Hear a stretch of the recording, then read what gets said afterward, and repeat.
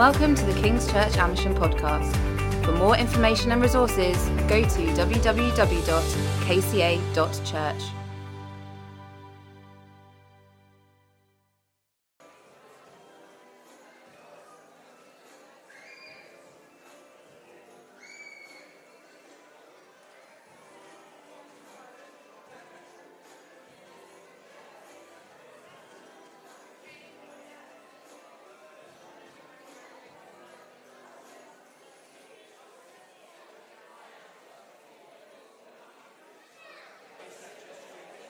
Okay, everybody.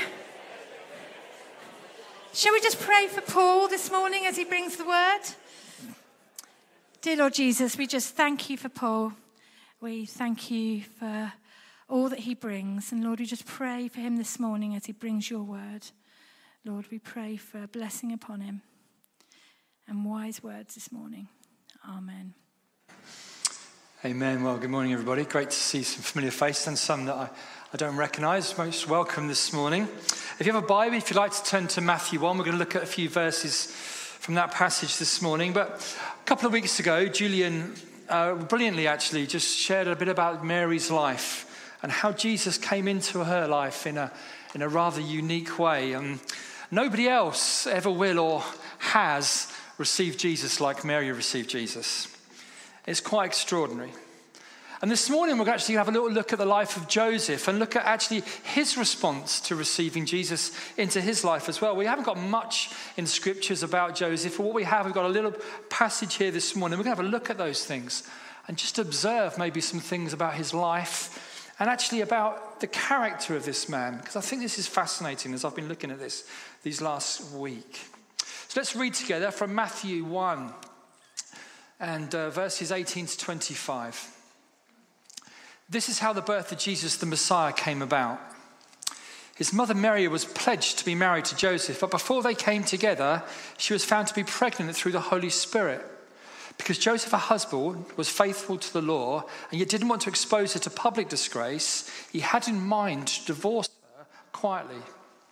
But after he considered this, an angel of the Lord appeared to him in a dream and said, Joseph, son of David, do not be afraid to take Mary home as your wife, because what is conceived in her is from the Holy Spirit.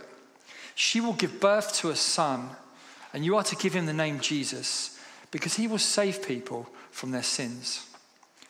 All this took place to fulfill what the Lord had said through the prophet. The virgin will conceive and give birth to a son, and they will call him Emmanuel, which means God with us. When Joseph woke up, he did what the angel of the Lord had commanded him and took Mary home as his wife. But he did not consummate their marriage until she gave birth to a son, and he gave him the name Jesus. So Joseph, we don't have much in the scriptures about this man, but we have this little passage here.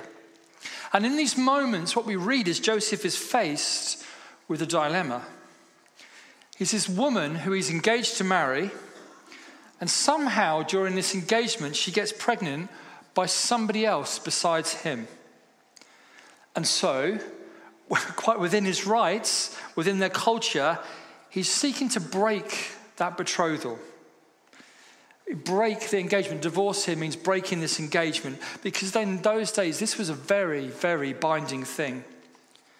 And you see, the reason probably that he thought he was going to do this in his mind, well, because actually Joseph was a husband, potentially, but he was a righteous man, or at least he thought he was. And actually, if you read between the lines here, he was quite trying to be really quite big, quite gracious about this. He didn't want to publicly disgrace her, which had been well within his rights, but actually what he was trying to do was just to do it all quietly, subtly, in telling himself that he was a righteous. He's quite within his rights, according to the law in Deuteronomy 22. It says very clearly that if a woman was to become pregnant before marriage, then he was within his rights to do this. And so he's planning to send her away quietly. And she's going to be disgraced, of course, eventually. But he can make it more gradual, and he can put it off a bit. But then this angel comes to Joseph and says, no. Do not be afraid. Or you could put it this way, don't be a coward. Don't be a coward. You see, I think whilst Joseph had good intentions, or perhaps he could justify his intentions through his actions in these moments, there's probably something else going on here, which is, and we all know about this, self-interest. He's a righteous guy, and he's trying to do things nicely. But the point is that actually, for him to take on Mary now, not only would she have the disdain, but he would also take the disdain on himself. And that's a difficult thing. See, in that time, for Mary, she would have been cut off. She would have been ruined. She would have been an outcast. She would have been socially marginalized. She would have been disgraced. Her life would have been blown up. Because God coming in this way and impregnating, well, it just doesn't fit with anybody's understanding of how things should be. And so in order to explain it to people, well, not many people are going to buy it. And for Joseph to receive this news, to receive her, to receive Christ into his life at this point, if he marries her, not only will there be a baby and a wife, but there'll also be the disgrace that comes with these circumstances. And the only way he can really be free of that, I guess, is to send her away. If he divorces her, then it will be clear he's the righteous man. He's done the right thing by the law, before God. But if he marries her and they have this child, it will be clear to the whole world that they have been unfaithful to God together. So you can feel, I think, the tension in this for Joseph. What does he do? And the challenge of the angel is he going to be the man that God thinks he is, the courageous man that says, you know what? I don't care about the disdain of the world. I don't care if my life is ruined. I'm in. I think every Christian knows to a point something about the disdain of the world. If you say to somebody, well, Jesus Christ has forgiven my sins, therefore I know him, I know God loves me, I know I'm going to heaven. That doesn't fit with the world's view of things. The world hears you say this, I think sometimes it has say this and they think, God, you must be an arrogant so-and-so. Because by definition, the world says, well, if there is a God, then he must like the good people. The very good people. And you Christians say you know God, so you say that actually you're special, you're better than us? Is that what you're saying? And we say, oh, no, actually, no, we're sinners. You're what? See, the world's good, no matter how you say it or how you dress it up, but sometimes in one sense they feel, well, isn't that an arrogant thing to say, or isn't that a weak thing to say? No matter what Mary said, the people are going to say, really? Really? And I think for Joseph, no matter what he said, people are going to say, yeah, really? Really? I'm sure some of you will have known people who knew you before you were a Christian, and they look at you and they say, really? You're still a nice person. Don't know what happened. Maybe they'll wake up someday. Maybe they'll go back to being normal.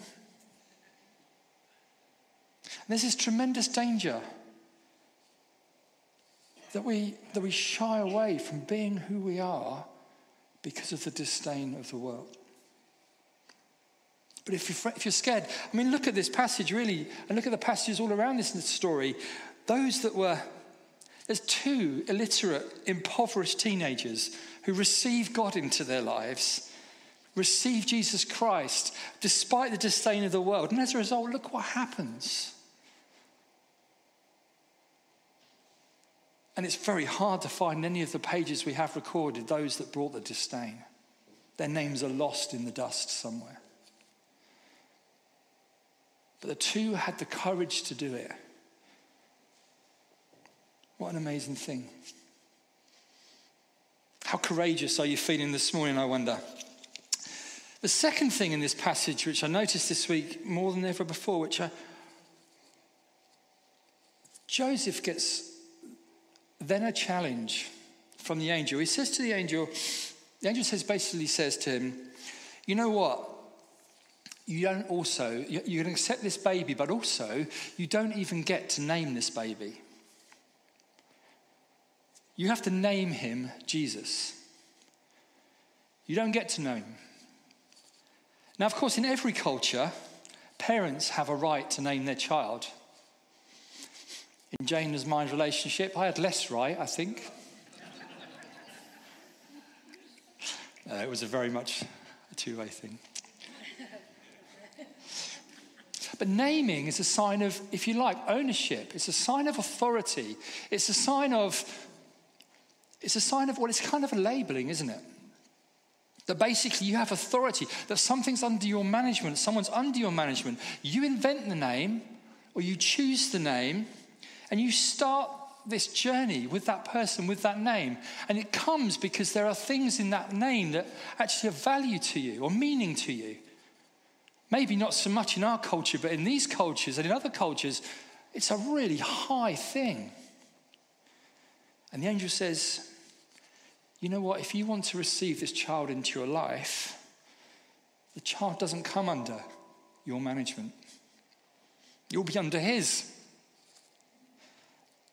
You may not name him. He actually might be naming you.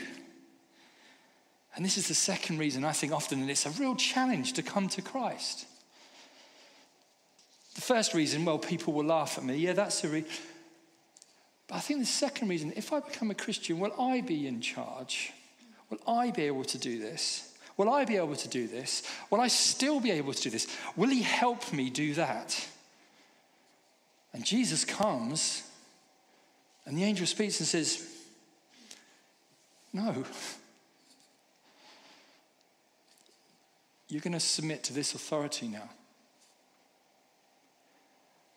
Whatever he says, you're going to do this. This is a king. This is a king.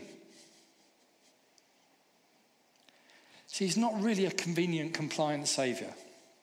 Nothing in this story is about convenience, as Julian explained the other day. Nothing in this story is easy. But sometimes we want it to be like that, don't we? We'd like our Christian walk to be nice and simple and easy. And it's not always like that. I'm not going to become a Christian, I've heard this a few times, unless he lets me do this and that. Well, how do you know you should be doing this or that? That means that you know who you are, whereas this is the creator of the universe who knows you better than you know yourself. Would you not think that the things that he has for you might be better than you can possibly imagine? Beyond your comprehension even. I'm sure for Joseph, this is all way beyond his comprehension. But look how glorious it became. I wonder if sometimes we don't become Christians because we're scared of the adventure. Or maybe we limit what God can do in our lives because we're scared of the adventure.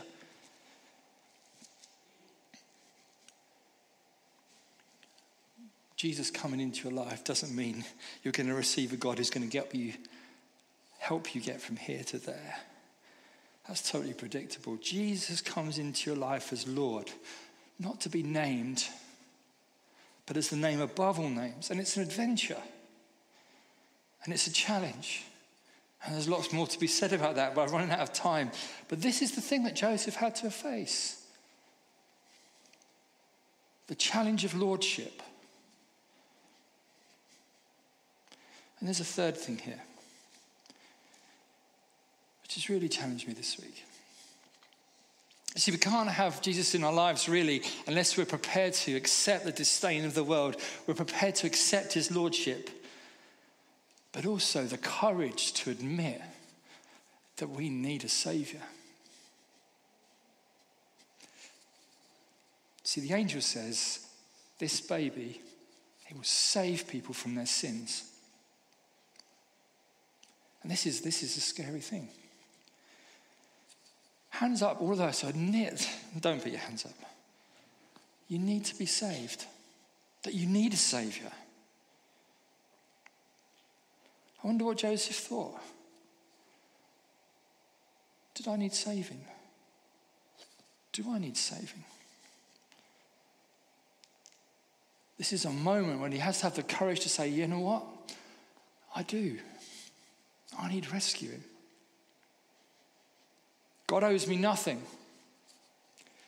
But out of his sheer mercy, I mean, he could cut me off. He could leave me and it would be absolutely just, but he doesn't. He comes and says, I will save you. Receive my grace. And Christians I think my friends who know I'm a Christian and some of them who aren't, think it's very quaint and very lowly.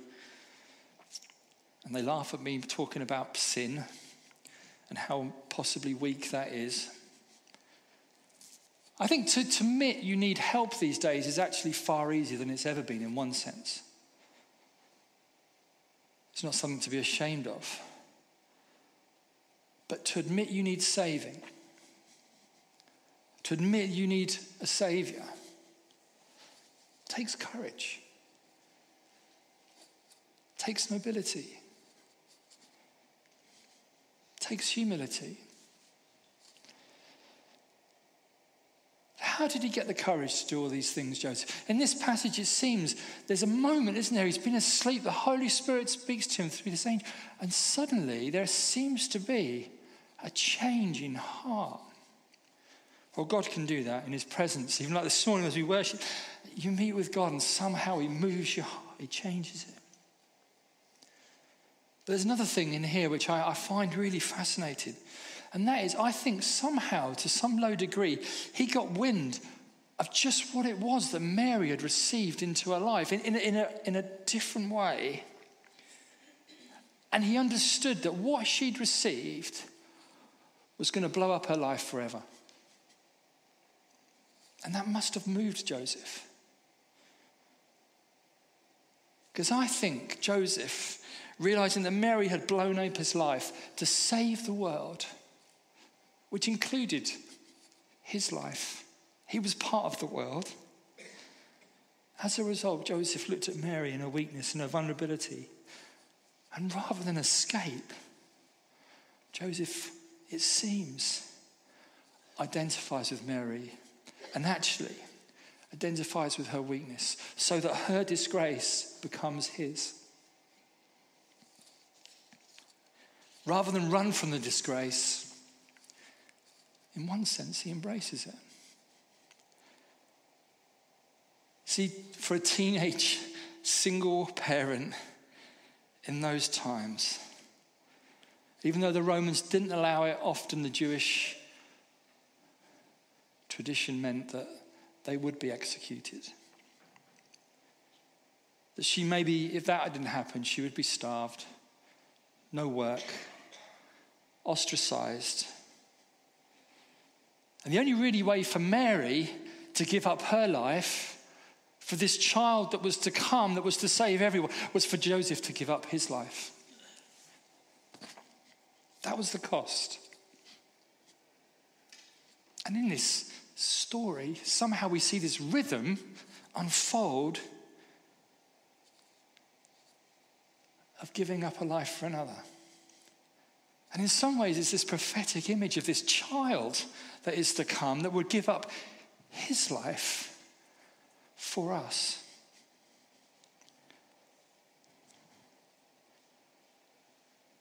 This young lady's willingness to give up her life for others.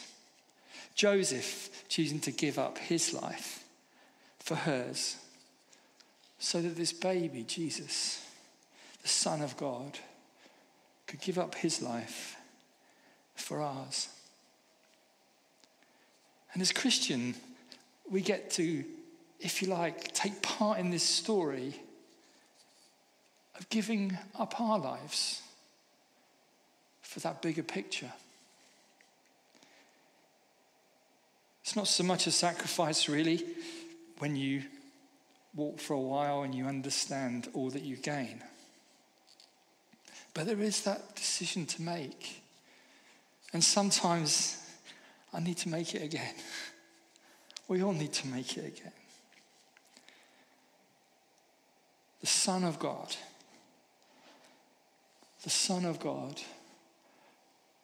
giving up his life for us.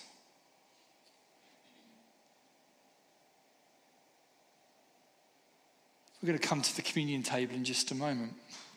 I'm going to think about that sacrifice. See, what is courage? I said to you this morning, if you're feeling courageous this morning, courage isn't necessarily strength. Maybe it is some of that. But in this story, we see courage as the willingness to be weak and vulnerable. We see in Christmas, the courage of Christ is to come, the God of the heavens, to come in a weak and helpless baby. No other religion requires courage from the deity. It's not an emotion they'd understand, but God understands.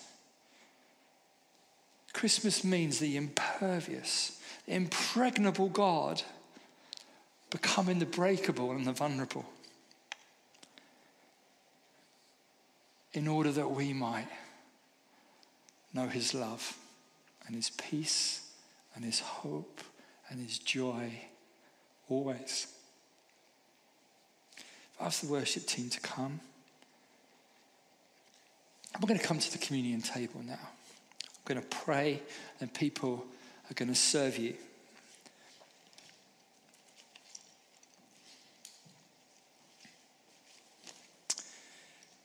Father, we, in this season, reflect on what it is you've done. Jesus, by coming as a child,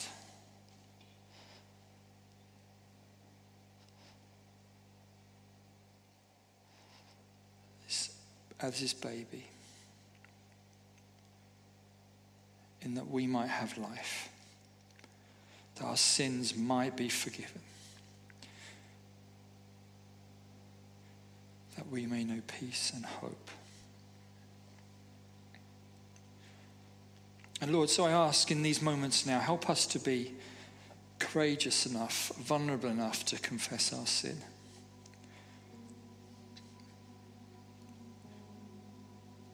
To submit to your lordship in a new way today. Even those last bits or those bits that we've not given you yet, Father God, draw us in to be able to give those to you as well. Lord, to accept any shame that the world would throw, for the sake of the incredible honor that you will put on our heads.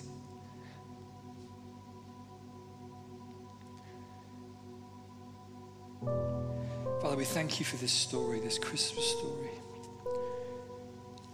We thank you how it oozes your heart, your love, your compassion for us. We thank you for Joseph's courage today. We thank you for Mary's courage today. We thank you for the courage of Christ today.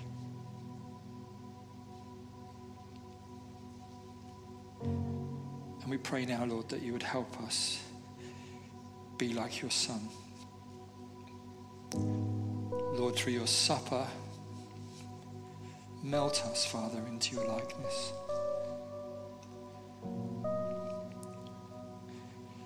In Jesus' name.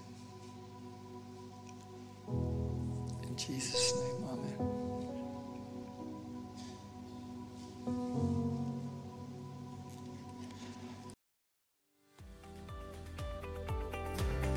Thank you for listening. For further podcasts or information, go to www.kca.church.